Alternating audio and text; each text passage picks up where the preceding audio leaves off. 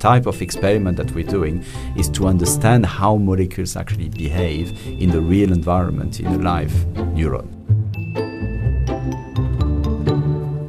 Hello and welcome to this episode of A Grey Matter. I'm Rebecca Archer.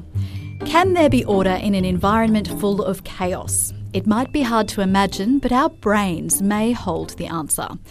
Every movement, thought and memory is somehow coordinated within a raging storm of chaos. Here at the Queensland Brain Institute, Professor Frédéric Mounier is exploring how the brain navigates the discord with technologies that enable us to peer ever further into the mysteries of our brain. Professor Mounier and his team use super-resolution microscopy to understand some of the most basic components of who we are.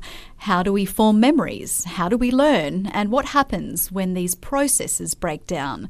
Welcome, Professor Mounier, and thank you for your time today. Thanks very much.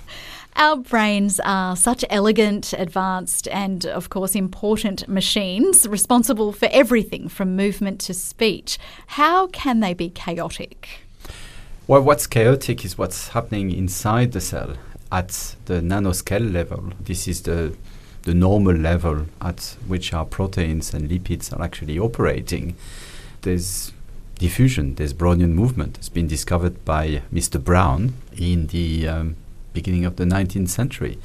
And Einstein's looked at it very, very precisely and came up with a number of equations here. But what happens, to the naked eye when you're looking at pollens on the surface of water is that it moves like crazy with the microscopes. And this movement is simply due to thermal energy. And so we're operating, and our proteins are operating at this level in a level of disorder which is unbearable and very, very difficult to imagine how you can get life out of it. And this is really what interests me, because you end up with molecule moving crazily. I mean, if a molecule had your size, you would be moving at 250 kilometers per hour, bouncing on many other molecules that are actually the same speed. And so you can imagine the chaos in there is absolutely humongous. And still we have life, and still we have neurons that can remember, stay alive for many, many, many years, as long as we are, make memories and recall these memories and learn, and so on and so forth. This is incredible. Because when you start looking at this molecule one after the other, you just think, oh my God, how do they do it? And this is where I am. This is where really I'm trying to make sense of all this disorder and try to see how molecules actually operate.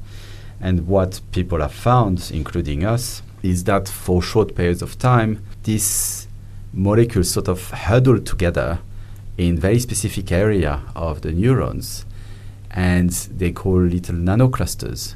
And these nanoclusters, our idea of this is that they're really here statistically all the time, but one won't last more than a few seconds, right?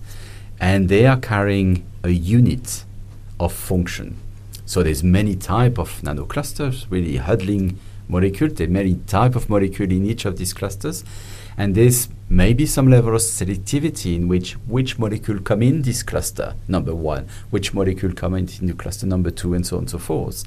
And out of this, you can start to get unit of functions that when you sum all these unit of function one after the other, you get a cellular function and a cellular life, really. And that's really what interests me. So sort of looking at the nitty-gritty of how these things are organized, and how when you stimulate a neurons, which basically means that neurons is actually engaging into doing something, right? How these nanoclusters are actually changing. And to try to disentangle all these processes at single molecule level. And so is it the nanoclusters that create order from all of the chaos that exists in the brain? Is that correct? Yeah, that's correct. That's one of the things where the molecule wants to move at 250 kilometers per hour, but it's held. So there's a brake that allows it to stop for a few seconds in this little confined environment. Because it's confined with other molecules which may be effectors of that molecules, then it creates function. Because they huddle together, then binders under in the cytosol can come close and start binding and unbinding and binding and unbinding, which create a little nanoscale environment in which a function can occur. But if your molecule were to move like this, you couldn't basically do it, because the ability to have other molecule to come across at that speed would be impossible. Now, I understand you're particularly interested in the synapse. What is the synapse and what role does it play in the brain? So the synapse is really, really cool, because we have, you can imagine that we have, I don't know, about 100 million neurons in our brain, right? And each of them make contact with other neurons, and there's roughly for each neurons approximately 1,000 of this contact.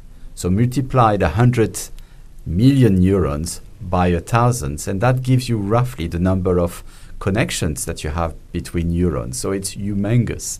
And these connections are actually a tiny, tiny little part of the neuron. So you can imagine for an elephant or a giraffe, you can have in the cell body in the spinal cord and the nerve terminal, which is part of the synapse, in the toes. Well, I don't know if you would call the toes in an elephant, but it would be quite far away, right? Several meters. This is the same cell. So you can imagine that you have something there which will look, thousands of kilometers away at what happened at that place. But that place is where communication occurs. Now, remember what I said at the very beginning, where all these molecules are actually moving at 250 kilometers per hour, right? What's going to happen when you have molecule moving at 200 kilometers per hour? Would they stay stuck in a place where that function is needed, or would they go everywhere? If you put ink into a glass of water, what happens? Does it stay still, or does it spread out and diffuse? It spread out and diffuse at 250 kilometers per hour, depending on the size of these molecules. And so really what happened is trying to understand how you can get molecules which are highly selective to synapses function to stay still in the nanoscale environment of a tiny little space which is open to the rest of the neurons, which could be several meters, is mind-blowing. And I still don't understand that. And now we're talking about things that are not necessarily nanoclusters, which are associated with the membranes or lipids of the membrane, but things which are more in the realm of gel that you can put in your hair, or sort of this liquid phase transition that can happen, which allow, when you open an egg, you've got different phases. You got the yellow, you got the white, but the white is a part which is slightly liquid and another part which is slightly solid. This is phase transition. It's in the cytosol because an egg is a cell, right? This is exactly what happened in our cells, right? And we think that at the synapse, and this is something that we're trying to publish at the moment, they're very tiny little nano condensate of this sort of oil-like sort of structure that allows this molecule to stay still in the environment of the synapse and not exit too much. So there's no membrane, there's nothing stopping them from going, but because they have a lot of binder molecules that interact in this region, they tend to stay still around there, and the diffusion is altered slightly in this area, and that's why they stay here. So I'm getting the impression that the synapse is vital to communication between brain cells. What happens when this system breaks down? Oh yeah, well that's disease, isn't it? And disease can take a lot of forms. You can, especially in the brain, you can have schizophrenia, you can have epilepsy, but you can have the tsunami of neurodegenerative disease that are coming our way with the aging population. So really trying to understand what happened. And coming back to the single molecule, I think this is quite interesting because in 99% of neurodegenerative diseases, you end up with clumps of proteins which are toxic one way or another. And okay, they can take different forms. But, my view is if you end up with a molecules which basically tend to clog, its mobility is going to be enormously altered. In fact, because there's many molecules coming in these clumps, it's going to stop. So you're talking about having, at the level of the synapse or even in the cell body, it doesn't really matter, a piece of matter with many, many, many molecules that are clogged there. It's like a black hole of the cell where you can come in, but you can't get out anymore. And the cell, which is supposed to survive for a lifetime, have to cope with this massive, big, giant stuff in the middle, not knowing what to do. So they try different stuff, autophagy, to try to get rid of it, but it's too big. They try different tricks to it, but it's still there. And this ability to make big clogs is increasing and increasing. And at that stage, the cell goes, okay, guys, I had enough. Bye-bye. And that's how you get motor neuron disease. That's how you get Alzheimer. That's how you get Parkinson, and so on and so forth. So, of course, there's different type of mechanism that happen. But at the level of the single molecule, I think this is quite important because you get into this aggregate. You can't get out of them. And we think that with technology now, at single molecule level, you can actually access when a molecule gets rogue, when the molecule enter this dark matter from which it will never come back, right? And if you have that first sort of insult, which is the very, very, very first insult at the single molecule level, right? Then you can actually start thinking, okay, what if I put this drug and this drug and this drug to try to disentangle that and prevent that from occurring at the very first level of a cascade of events that will eventuate in the cell death, basically. And so that's what we're trying to do. So we're very, very lucky because UQ just awarded me with strategic funding for quite a lot of money and a lot of microscopy gear. And now we can do drug discovery and do single molecule imaging and then look at this protein and try to stop them from entering the dark matter of clumps. To track the changes in the cells, you must need a pretty powerful microscope. How far into the brain can you see with these microscopes? Great question. So, if you're talking about the real brain of animals, including us, we can't go very far. We've got 2-photon microscopy where you can get like 100 micron inside, maybe a little bit more, but not much. And that's quite limiting. You can go 3-photon. A few people can do that now. We're very, very lucky to have amazing facility here that could potentially build such a microscope. And that would go even further. In fact, you could potentially even start imaging the brain with the skull, because with 3-photon you can go through the skull quite easily. But this kind of hasn't happened yet here. But the problem is that the resolution is not good enough to get to the single molecule level. So we need to have super resolution detector to go a little bit closer to the range of nanoscale that I'm talking about. And this strategic funding allowed us to have a very cool new microscope, which is a 2-photon microscope with super resolution detector, which will allow us to go deeper in the brain and start to see much better at double the resolution that we normally have. So it's not quite single molecule, but it's getting there big time. So it seems like we've very quickly gone from the sorts of microscopes most people will be able to remember using in a high school science class to some very advanced technologies today. How quickly is this landscape changing, and how is UQ's Queensland Brain Institute leading the field? What's the most recent technological development here? Okay, so what we have is, during my lifetime as a scientist, not that I think I'm old, but I'm getting there, I went through a couple of these revolutions. So when I was growing up as a PhD student, I would use antibody on fixed tissues like everybody else and do staining with that. And that was basically what we all had to endure. And then came out the GFP, the green fluorescent proteins, where they started to clone the fluorescent protein from a jellyfish and then tag that things onto any of our proteins, and then suddenly all our proteins became sort of visible, and that was super cool. So I did a lot of this experiment as a postdoc, where you can actually see blobs of proteins going from one place to another and start to understand a little bit better how they worked, right?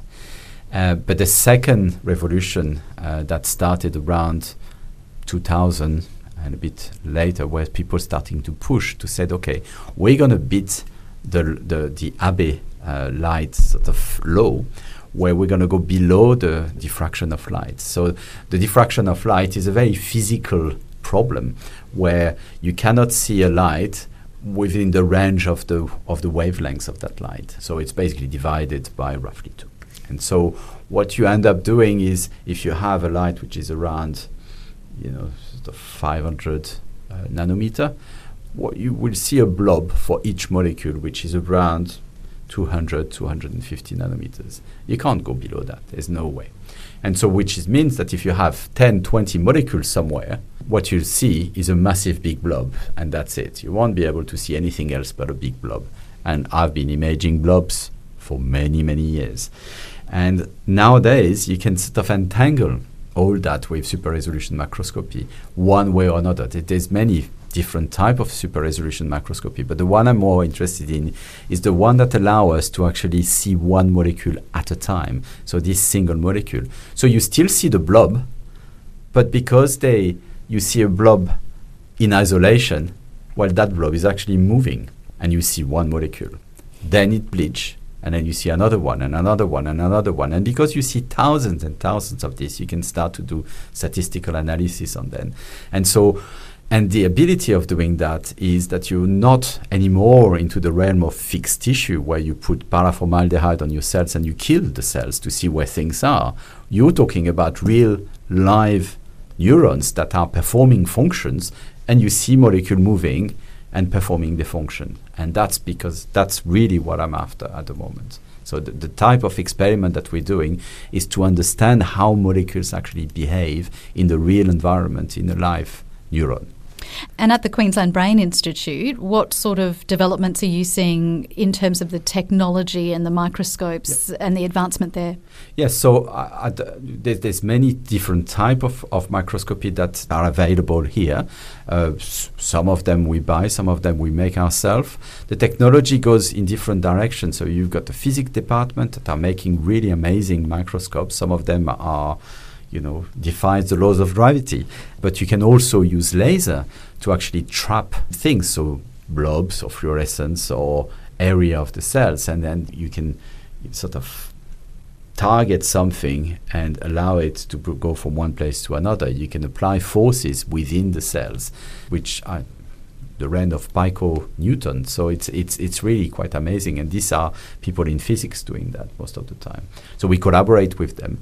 And there was a few papers that come out where you can start to perform this function where you can tell a single molecule to go from one place to another, and that's coming up now. So this sort of technology always advancing, but most of the time there's a lag time with the way people analyze the data and the way, because most of the time people have used fixed tissues and they lose single molecule, and you end up in a situation where you flatten an entire movie that you get where you have localization of different proteins in one plane, so you see where the nanoclusters are. And all the technology has gone to try to work out, how these clusters look like, how many molecules there is and stuff like that. But because we use live cells, it's completely different. You need to come up with a completely different type of analysis where you're not only looking at spatial clustering, but you're also looking at temporal clustering. And so now we're collaborating with physicists to try and statisticians to try to work out the spatial temporal clustering, which has never been done before. And I remember really vividly discussing this because we were so bored during COVID in isolation with one of my postdoc, which is a coder. And we thought, wouldn't it be nice to use, these video games to actually use single molecule trajectories and see when they overlap in space and time. And from this discussion, we got a paper which is now in revision in one of the top journals out there. So it's all about discussion. But now I can tell my late mother that the time I spent playing video game was not for nothing, and that I actually ended up using them to do single molecule imaging analysis. And it works really, really well. And it's super fast, of course, because video games are extremely fast. They've been, all the algorithms have been made for speed. And we managed to analyze data in, very, very, very quickly now. And it sounds like it's got the capacity to really revolutionize research and industry as well. Yeah, it's possible. So I thought it would be impossible to interest any pharma company with single molecule, but in fact, no, not at all. They're completely open to it. One of the founder of the field managed to raise, I think it was $400 million in just saying he's going to do drug discovery with single molecule imaging, and bing, the company was out. It is a Nobel Prize, so that's, maybe helps a bit. But when I started talking about it here, I had a few, I wasn't too sure about it. But nowadays it's kind of okay, and a number of companies, including AbbVie, are actually investing into that. And, we're using single molecule imaging to try to see how certain neurotoxin attack our neurons, how they come in, and how they sort of explain some of the function that they have. And they're very interested into that. I mean, I'm sure you've heard of Botox. So that's what we're looking at now. We're looking at Botox. But the problem is that the great thing about Botox is that it's the most potent neurotoxin. So you only need a few milligrams to kill an entire town made of 400,000 people. So it's really highly potent. And hence, that means that it works at a concentration which is in the picomolar range. This is, you're talking, it's incredibly diluted. That's why they make so much money out of it, because all you have to do is to dilute 1,000 times or 2,000 times something, and it's still very, very active. And so it's not quite the normal realm of imaging. You're talking about a molecule which is highly diluted, and nobody's been able to do that without raising the concentration completely artificially and looking at what it does. And we always sort of question that sort of strategy, saying, well, we're using nanomolar concentration of a toxin, where it's normally working at much lower concentration. But with single molecule imaging, it's completely different. Now you can add picomolar concentration and see single molecule coming in and out. And a lot of surprise came in. And all these papers are being submitted as we speak. So the truth lies at the realm of function of these proteins. Anything which is above that is artificial. It must be incredibly exciting to be at the forefront of this discovery research. I mean, what do you think we might find out about the brain in the next few years? Well, it's an open question, and I wish I knew but I don't know. I think at the end of the day, the field will actually reinvent itself like it does every single time there's a revolution. You look at the same old problems, which are inherent problems to our understanding of how the world exists, and understanding of the world is only limited by the number of ways we can see it. We have eyes that have limitations. We have ears. We have sensations. We have emotions, and so on and so forth. So understanding the outside world is a big part of what we do in biology. And I think that we're going to take the same old aspect, look at all these problems, but with new light, with new technology, with new single molecule imaging, and lots of different more complex equations are going to come out of it, and hopefully we can solve a few problems along the way. Now, you've worked and studied in France and England. I'm wondering, how does the research landscape in Australia compare to those historical arenas of science? I actually was very lucky. I mean, France was great, but the institute I was in disappeared not long after I left. So there's a turnover which is pretty high. But when I came to England, I ended up in Cambridge at the LMB, which for me was a temple of science, because of modern science, because that's where they discovered DNA, that's where they discovered crystallography. And I vividly remember that, every time you were going for tea, you were following the tracks of all these Nobel Prize with their picture on the stars. And so you wouldn't stay too long at tea times messing around with people and then come back to your experiments. That was a great place. It's really a temple. It was really old, and now it's been built again somewhere else. But it's nice to be in an environment where you feel that you're on the shoulders of people that have basically made massive change in biology. And how is that different to what you're experiencing here in Australia? So Australia is a great place, because you're in a situation where you have the choice. You're you're a scientist, you're a nerd, you like science, and you just said, okay, well, I only have one life, so I would rather, live it in a nice environment than living in a big town, London, Paris, or you name it. So we opted for Australia, and the environment was great because at the time it was the smart state. I don't know if you remember that, but it was incredibly exciting because they managed to funnel some funds from different sources, government, UQ, and some philanthropists. And we were very, very lucky to be in this era because this was the era where the sky was the limit at UQ, and you really felt that they cared about all the people who actually decided to spend their life at UQ. And, like everything, there's eras. And you come to a new era now, it's much more difficult for scientists. But I still look back and thinking, when you have newcomers, new students, new postdocs that come to your lab, you really ought to give them the same opportunity that you were given and really try to, sort of make sure that they understand that this is a hard choice in life, and that if you do that, it's really because you can't do anything else. And, spending your life doing that is great, but there's a number of things that you need to be able to achieve, and trying to get them into the habit of making sure that all the boxes are ticked is very important. So, yeah, I look back at all these years and thinking, okay, well, now it's time to give back. Oh, what a lovely way to end our podcast, Frederick. Thank you so much for your time. It's been just so interesting listening to you talk about your experiences and sharing your wisdom with everyone. Thank you very, very much. Thank you. If you'd like to learn more or support the work we do here at the Queensland Brain Institute, head to qbi.uq.edu.au. I'm Rebecca Archer, and that's all for this episode. Thanks for listening.